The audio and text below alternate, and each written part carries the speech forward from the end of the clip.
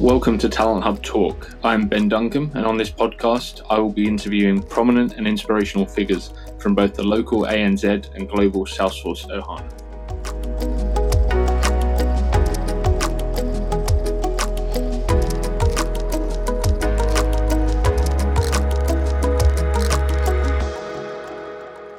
In today's episode, I'm joined by Kel Henderson. Kel is the founder of a Salesforce consulting practice based out of WA, Perth to be precise.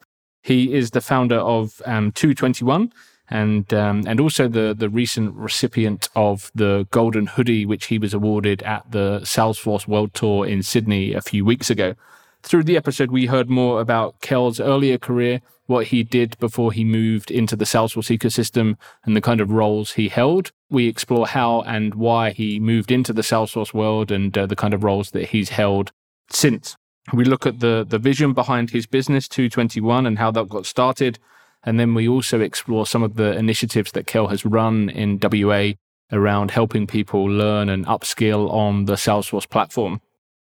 We look at the Western Australian talent market and get Kel's insight into the, lack of available talent in the market and what he's been doing to upskill others and give people an opportunity to get into the ecosystem by joining his business. We look at the growth of the Western Australian market and what it's going to really take for the market to boom over there, but also discuss why and who coming into the market with some of the bigger players now looking to build out their practices in Western Australia. We look at how he feels the market will evolve and what part 221 will play in that growth, and then also explore what it was like to receive the Golden Hoodie and be at an in-person event recently in Sydney to receive that and get Kel's view on what that experience was like. So yeah, really, really great guy, does a lot for the ecosystem in WA and definitely a deserving recipient of that Golden Hoodie. So I really hope you enjoy the episode, and if you do, please do subscribe for future episodes that are coming through. Kel, thank you very much for joining us and for wearing your Golden Hoodie. Pleasure, mate. Really good to have you on the show. So yeah, I thought it would be a great time to get you on, hear more about what you've been up to, kind of what led to the Golden Hoodie as well, and share that with some of their audience, but also talk about the Western Australian market, because it's a funny market and I think there's a lot of focus on it at the moment from partners and you know, you're very well known and knowledgeable on that market over there. So who better to talk about that than yourself? But first and foremost, I'd like to kind of hear more about you as an individual and how you've ended up being in the position you're in now. So let's look back and look at career before Salesforce. What did that look like? Mate, I've been in IT for 25 years. So I stuffed around out of high school, didn't know what I wanted to do, fell into computers, very logical. They just suit me down to the ground. But I'm more of a people person than technology. So fitting into that BA consultant, project manager space. Over here, I started with superannuation finance companies. Good old Bankwest was one of the big employers over here. And then moving into the mining industry. So mining, it's our big industry in WA. So I was doing a lot of IT projects in that. So a lot of infrastructure, a lot of control systems, engineering stuff. And while I was doing that, when my kids came on board, I decided to do some voluntary work for the non-for-profits because I wanted to give back because I was so fortunate. So my first implementation was after an evaluation of a CRM platform for a non-for-profit. I volunteered my time to set it up. So before you did that, had you ever really come across Salesforce before? Not really. Perth is a pretty, it's the most isolated capital city in the world. So, tech takes a while to come over here. There's just the go-to solutions over here. So the main vendors that have a presence here, it was really desktop evaluations where Salesforce would come up into the mix. And because there wasn't many people here driving that, you'd get mixed results. You'd have somebody who had seen it, done an evaluation, thought it was great, they'd use it, but you wouldn't really hear of them. So your first exposure was a not-for-profit piece. When was that, and what was available, I guess, in the market for you to kind of upskill and get the knowledge to be able to deliver that? Oh, mate, that's the perfect question, because I didn't have a whole lot of resources. So I found it and I thought it was great. but I was reading through manuals. So my first implementation about 2014, and it was hard going. One of the big differences for me is when Trailhead came on board. So because we're so remote and we didn't have, there wasn't a user group at the time and things like that, or they were trying to get it up and running, but the publicity wasn't there. Trailhead was the big emphasis for me to be able to go and learn some stuff. But it was also then the catalyst for some of the other stuff that I was doing, because I'd get stuck and have no one to talk to. Yeah. I mean, it must, like you say, very isolated, and you find this platform and you become passionate about it. But it must have been a little bit frustrating seeing like Sydney and Melbourne and these user groups kind of exploding, and Perth kind of still lagging a little bit behind at that point. Even less mature than that, mate. I didn't even know that they existed. Oh, really? Yeah. It's just the Perthism, mate. So you were that isolated, yeah. Yeah, and it's funnily enough, one of the leaders for one of the Melbourne groups, I went to high school with him, but he'd moved away and I hadn't seen him for 15 years until I went to World Tour a couple of years, what would it be, about 2017, I went to World Tour and ran into him. No way. Yeah, it's crazy. I guess like we've got listeners all over the world. So for anyone that doesn't understand, like Perth is it a 5-hour flight from Sydney? Yep. You're 3 hours behind me now, and really they kind of operate like individual countries within a big country, right? The states. Oh yeah, the isolation is fantastic for a lot of reasons, but as a young fella growing up, really isolated, it's a problem then, but when COVID hits and you're isolated and you're able to protect yourself, we really didn't have any shutdowns or anything or lockdowns. We were able to isolate. The government put up the hard border. They stopped a lot of travel in and out of the state. That isolation meant that we were able to live life normally and protected from COVID. Until just a couple of months ago when everything was a lot lower risk. Yeah, I remember seeing it seemed like life was going on as normal in WA, and everyone, that's where everyone wanted to be. Everyone wanted to get over to WA from New South Wales and Victoria, but you guys wouldn't let us in, which I understand. But yeah, it's like going on holiday, taking that trip over there, and I think that's what everyone was in need of. But yeah, back to your Salesforce career. So you started off in that not-for-profit doing some implementation work. What kind of roles did you then kind of move into when you'd found the platform and found that passion? It was still consulting. So I went from that setup to consulting and more of a general CRM consulting. Over here, there wasn't really a strong leader. In the public sector, they still primarily use Microsoft Suite. So it makes procurement really easy. So it's just the easy option. It might not be the best option, but it's the easy option. So when I was doing the consulting, it was more of a general CRM. And I did that for a couple of years while I was setting up my company. And then I wanted to just focus on Salesforce. So did you, because obviously you've formed 221 now, like did the market get to a point where you felt the market was ready for a Salesforce specialist consulting business? Like was that the vision to be there on the ground and start kind of building that out? The demand wasn't necessarily there, or I didn't really see it. I just made a decision and committed. So it was one of those decisions where I liked the product. I thought it was the best product in the market. The ethics of the company were there. The Power of Us was able to provide those free licenses to get the non-for-profits up and running, and all of the resources were there. And I just couldn't understand why there wasn't that support. So for me, it was a bit of a leap of faith, thinking it's not ready yet. The rest of the world understands it. It will come here. It's just a matter of time. And we're still waiting for that big wave of work to come and make sure that we're all nice and safe with demand. But it's a gradual increase. So we're getting trust. We're getting the good news stories. We're working it so that everybody is getting more confident, and we're building the trust. So. Yeah, and that leads me on to the next point around you've I saw on your company LinkedIn page you'd been delivering some free Salesforce training, like admin training and support for people in Perth. So what was the thinking behind that? Where did that idea come from? And was there a big uptake? Did people kind of want to learn and grow their knowledge of the platform? Yes and no. So we tend to find that scheduling over here is a bit tricky. So some people are available only during the week, some are on the weekends, some are at evenings. It's just tricky. So we tend to do more frequent events and change the time just to make ourselves available. The reason why we're just paying it forward. So we just, by running a lot of these community events, I'm helping myself because I'm creating a group of people where I can ask questions and, I've got 3 young kids.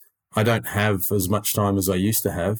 So having some real connection time and asking people, and everybody's got strengths and weaknesses. Platform is so big. I'm not going to be an expert at anything. So creating that community for me was almost a selfish thing because I needed the help. I've grown up with football teams. I don't really want to do this by myself. I'd much prefer to have a group of people. And it's been interesting over the years that I've been running the developer group here. People would come in and out. I saw a photo of about 3 or 4 years ago. One of the gents is in Colombia, one's in Adelaide, one's in Sydney. It just changes. So being able to help people and become part of the community, they grow, they go on to bigger and better things, but it's just having somewhere to go and ask questions and feel like part of a group. Yeah, for sure. And just touching on that point around, learning and staying kind of across the platform, because when you set up a consulting business, you wear so many different hats, right? So you've gone from being the implementation guy, the consultant, the project manager. Like, how does your role change when you become a company owner? I think it depends on everyone will set up based on their strengths and weaknesses. So I'm the basically sales and architect. I go in, I create the demand for the work. I set things up so that I can hand it over to the rest of my team, and they're in their comfort zone of they can build out. They know the platform. We've been working together well enough that my architecture and estimates, I'll go back to them when I've got queries. But my big thing is go out, talk to people, understand what their problems are, set up the program schedule and the high-level architecture so that my team can deliver quickly. Our big thing is that we're not in for long projects, so we don't want to target the 1-year projects. We want to make sure that people are getting value for money out of their investment. That's quick. So we do a lot of quick starts. We do a lot of 3-month first phase projects, and then we'll go on to the next phase of the project and next phase. So we don't have big levels of documentation and a lot of risk. You start using the platform, understand it, then we'll look at the next scope of work. So you took on that sales role. Obviously, you're responsible for bringing in the work. Was that something that came naturally to you? Was that something you'd done before? Consulting. Most consultants are salespeople. So just being mindful, I'm not the salesman that will sell ice to an Eskimo. I'm the helper. So I walk in, I've done a lot of consulting where people have a problem.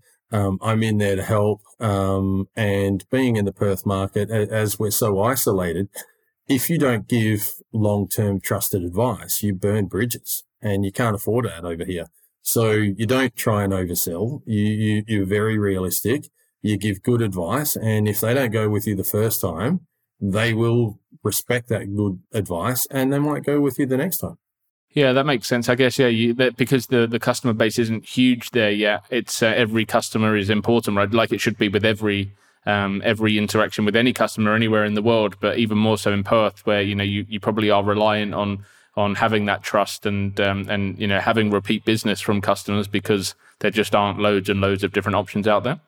Yeah, but it's also referrals, mate. So one of our more recent customers, she was complaining to her husband about her experience at the time. Her husband spoke to another company, and that other company called who I'd done some work with. They called me up and said, "Oh, you've done some Salesforce. Can you go in and help?" It's 2 degrees of separation over here, mate. Yeah. And how would you comment on the talent market there now? We are seeing a few more people pop up in the market there, but yeah, as someone that runs a business and someone that hires staff there and is obviously across you're well connected in the Perth market, how would you kind of describe that Salesforce talent market there?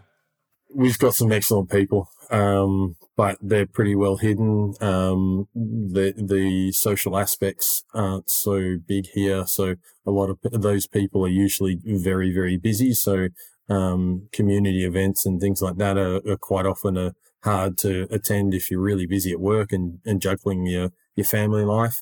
But it's for us. So as a small business, what I do is that I typically get people who are a good culture fit, who that don't know the platform. I introduce them to Trailhead. I say, go get some badges and make sure that this is something you want to do. And I look at a 9-month investment of, well, let's train you up. Let's get you certified. We incentivize those certifications. But the people that have experience, because when projects land, the bigger companies will want those people and they want them to be ready. So they'll either, they'll try and get people with experience. They'll try and get people to relocate. When the projects kick off, everybody's searching for resources. But then on the flip side, what happens is that when those projects finish, there's often gaps. So those people will either relocate or they'll go into other projects that aren't necessarily Salesforce related. And we have lost those skills many, many times. Yeah, I guess that's the hard part, right? It's the consistency, the pipeline of projects, because people can't rely necessarily at this stage on there being that constant demand of, enterprise level engagement in WA. So, and that's interesting because we have seen recently some of and I know, having spoken to you about this in the past, there has been there's been attempts of partners landing in WA and not being successful, and then, maybe not investing in the area as much. But now it does seem again that there's another wave of the big consulting partners having a presence in WA. So what's driving that? Where's that kind of, the interest come from again at this stage? From my side, I think it's Salesforce investment. So Salesforce have made the decision to employ people over here. When I started, there were 3 that were only in public sector. Now there's a team of roughly 30, and they're really creating a lot of activity. They've got to the stage now that they've got some time so that they understand the platform, they understand the sales process. There's a lot of good energy about what's happening at the moment over here. It's just about the results lag. So what happens is that they will invest, but what happens from my side is that I see that they invest in a salesperson. What will happen from a client side, though, is that they will want more than that. They'll want to trust the team. They've had a bad experience or something like that.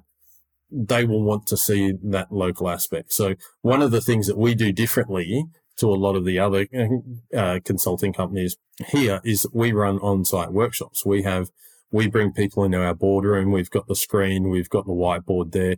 We show them so that we're teaching them while we're doing the workshops, and we're building that trust because we've got that transparency. It's still that hesitation to go remote because of that trust. You want to be in the same room as somebody and you know that they're not going to be able to escape. Well, I guess at the moment that's a big differentiator for you as well, right? That you are on the ground there and you're able to meet these customers face to face. I remember when I first moved to Australia from the UK, I can't remember who told me this, but every state's kind of different, right? Like in Melbourne, people want to buy from people that they can go and have a coffee with. Like it's really that sit down, have a coffee culture is really important. Whereas, Sydney might be a little bit more transactional. You don't necessarily need to have that face-to-face engagement. And I've heard this before that, Perth, as you're saying, they want to see you. They want to, know you're there. They want to buy from Perth locals or WA locals and not have just a sales guy there that's then shipping the work to Sydney to be done. Is that true? Is that the sense you get? Very much so. We've seen big projects be delayed because one person isn't in the state. In some cases, they've delayed big projects with the tier one organizations because they're not fully mobilized. And really that doesn't make much of a difference, but it's a mindset. And when you have smaller customers that are thinking like that, it makes it from our perspective, it's a big differentiator. And because we are that transparent and we're teaching them, we don't want to necessarily keep the relationship going from a commercial aspect. We want to train them up. We offer support and we can do the tricky 20%, but we want them to be able to do the 80% of the daily activities. So being in the room, being able to drive, shake their hands, it takes a lot of the mystery away. There's so many projects that in IT don't go well. So just taking some of that risk away about if something doesn't go right, are we able to go and knock on their door? It's that kind of an investment when it's so significant to your business operations. Trust and reducing that risk is what people want to do. So reducing that risk for a lot of people is having somebody in the room with them. So what's it going to take for the Perth market to really boom? And I know it is like boom town, right? Like you have these kind of you have these terms where it's crazy and it's driven by the mining, and then sometimes it's not so crazy, and house prices slump a little bit and things like that. So for the Salesforce market to really boom, is it going to take like a big mining company or something like that to really bring in the volume of opportunity?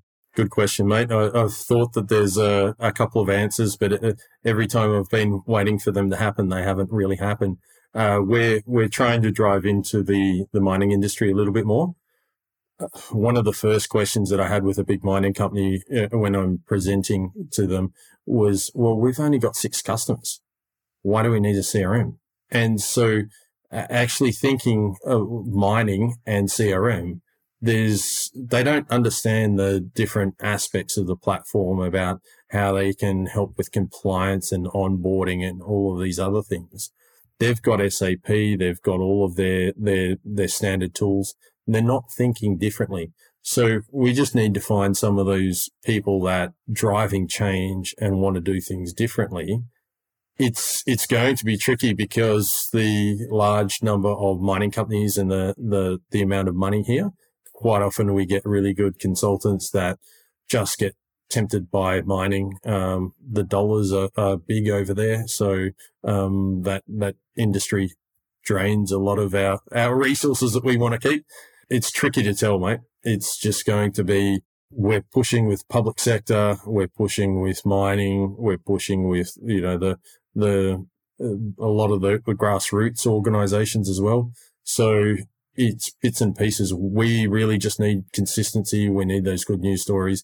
We just need to keep the trust and high quality. Yeah, it's funny because I used to recruit SAP, so I know like the mining space is huge. Like you've got Rio, BHP, all of them are on SAP. And yeah, I think it does take someone that goes in and sees something a little bit differently, because the easy thing is to keep SAP, right? It's to just keep doing what you've always done. And that's why they've still got it after all these years. But I did see that Salesforce had sent over a group of people from Brisbane recently working with startups. I think there was like a startup morning or the scale up morning or something like that.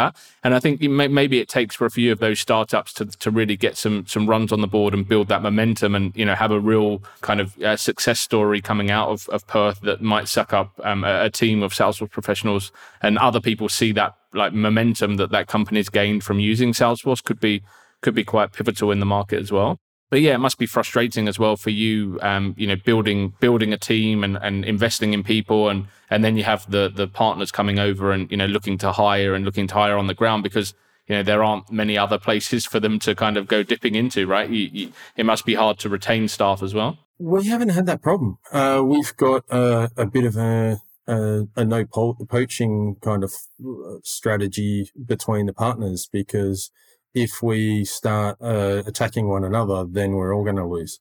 So if we grow our own staff, if we attract our own staff, and we keep them, my team are fantastic. They know that I've put an investment into them. I need a return on investment so that I can help other people. They've made that commitment to me. So we haven't lost staff to another partner, and we haven't taken staff from another partner. I've got a team of 8, and only 2 of them had previous Salesforce experience before joining. So it's a really different strategy over here. The tier 1 companies, they've got a lot more capacity to have the probably the higher salaries. They're looking for the more experienced people, but they're also the ones that are on 2-year projects where they don't actually see the end of the project or something like that. They're part of a machine where we're doing these small projects all the time, and we're getting those success stories and we're getting those wins. And for us, that's a lot more exciting. And when you're on that learning journey, being able to own your own project and see it from the start to the end, I believe is a really good learning experience. So if I'm going to try and train people up, the last person that I employed, he came into the office and he worked for nothing for a couple of weeks just to understand that that's what he wanted to do. And for me as a business owner, if he's going to de-risk that opportunity for me, he works out that he's a good culture. He's actually going to be interested in it and not in it just for the money. It's in more than the money for him. That's really important for me. So the competition, we haven't seen it yet. It might come in with the new players, but we're a really good team. We like working together. I hope that nothing changes, because I love my team. So. Yeah, that's awesome. And I think you could be a case study for companies interstate that, because I still see it now, like in Sydney and Melbourne, companies have a lot more option in terms of the volume of available talent, but they're still hesitant to give people a chance and an opportunity to step into a role. Like I've had companies that are hiring for just their managed services team and still looking for someone with 2 or 3 years experience. And it's like, well, why does someone that's already doing that role somewhere else want to take a sideward step? When there's so many people out there that don't have that experience, but just with a bit of investment and a bit of time could easily do that. So yeah, I think what you've done is amazing, and a credit to you for taking that. I guess where you probably didn't have much opportunity to hire experienced staff anyway, like you said, but to actually invest in people and give them an opportunity to learn is it's amazing, and hopefully more companies do that in other states as well, because we need more of that. From my side, I named the company 221 as a reference to my young fella who's got Down syndrome. The idea was that we would pay it forward. So we would help people who wanted that needed some help. And so I'm in a fortunate situation now that we're helping customers improve their operations, so they're able to employ more people. I'm employing people and giving them the chance. It's a good win for everybody. And the examples, the results, one of my key staff, he had no experience. He had done an engineering degree, and he didn't get a graduate position. So he was doing part-time work. I gave him an opportunity. I was extremely grateful. He's after a year, he was taking lead of projects, delivering them to a really high quality. The customers love him. He's teaching the other staff. He was super grateful. And from my perspective, I just wanted to see how it was the first trial. So he's responsible for kicking the goals and making me think that model was really sustainable. And it's worked. If you have the good culture around it, and he's teaching other people what the expectations are, I don't have to be very heavy on training and mentoring, because we've got the culture, and the culture is driving some of that success. So it's a real credit to the team. Yeah, and a credit to you for giving that investment in the first place, or giving him that opportunity, because, like I said, lots of people wouldn't have. But that leads me on nicely to the golden hoodie, and obviously you were awarded that. You were the recipient at the Sydney World Tour recently, which was the first in-person event we've had in a while. So tell me a little bit about that, like receiving it. A, how did that feel? And B, what was it like to actually be in person and in front of so many of your friends across the ecosystem? Being in Perth, being that isolated city, we've been having in-person events. We just haven't been able to have people from other states available. So it's great, but it still felt weird flying to another location for an event. So that was very odd. Really grateful, and I thought that my story resonated with having Dylan Alcott, and the guy's a legend, and so he's up there, and I thought my story resonated with that. And I wasn't really thinking about the golden hoodie because we haven't had an event, so I wasn't thinking, that wasn't at the forefront of my mind. And then when I got it, I'm still having a bit of imposter syndrome of why me, I'm just doing what I think is right. And I never set out to win the golden hoodie. Extremely appreciative that I have, but I would be doing exactly what I'm doing with or without the hoodie. I love the community events. I love helping people. I love people, being in that place to give people the opportunity to almost help themselves and to continue. Take those roadblocks away, take that stress away. From my side, the value system of it makes me feel like my kids would be proud of me. So that's what drives me. And now I'm grateful to be able to share my story because I've got a hoodie. But I was doing all the same things, and I will continue to do the same things. Well, I don't think anyone listening to this podcast will be thinking, why you, for sure. So yeah, thanks on behalf of everyone that you help and the ecosystem that perhaps hasn't had the chance to do that. And yeah, all the best for the continued growth of the business, and hopefully the Perth market continues to grow to enable the business to flourish as well. Thanks, mate. Thank you very much. Thank you for listening to another episode of Talent Hub Talk. If you're enjoying the podcast, we'd love it if you could subscribe and also leave a short review. We're keen for this podcast to reach as many people in the Salesforce ecosystem as possible, and your reviews will help us do that.